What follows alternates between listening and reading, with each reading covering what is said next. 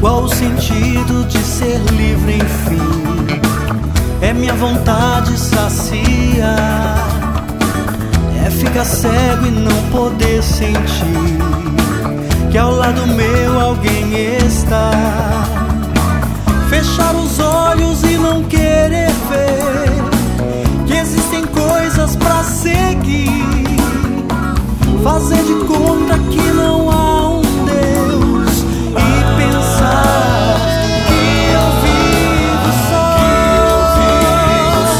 Qual o sentido de compreender? É escolher o que eu quiser, é dar ouvidos ao que me apraz, deixar conselhos para trás, considerar somente o que é meu, deixar os outros pro final. Minha palavra é como a de um Deus e pensar que eu vivo só.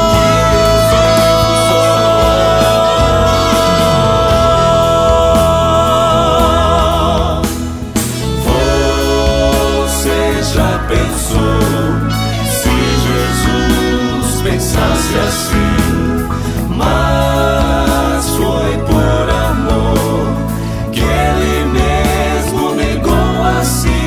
Então ame, então ame, então ame.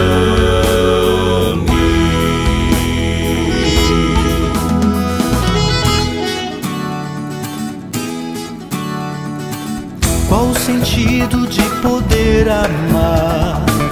É bem gostar de quem quiser, é escolher só quem bem quer a mim e as costas a quem não me quer.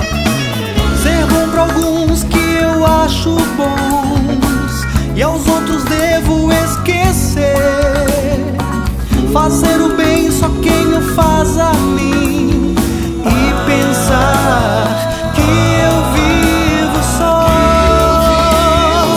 Qual o sentido de ser feliz? É alegria, é bem-estar, é ver o irmão em sua aflição, voltar o rosto e cantar, é ver o outro pedir o pão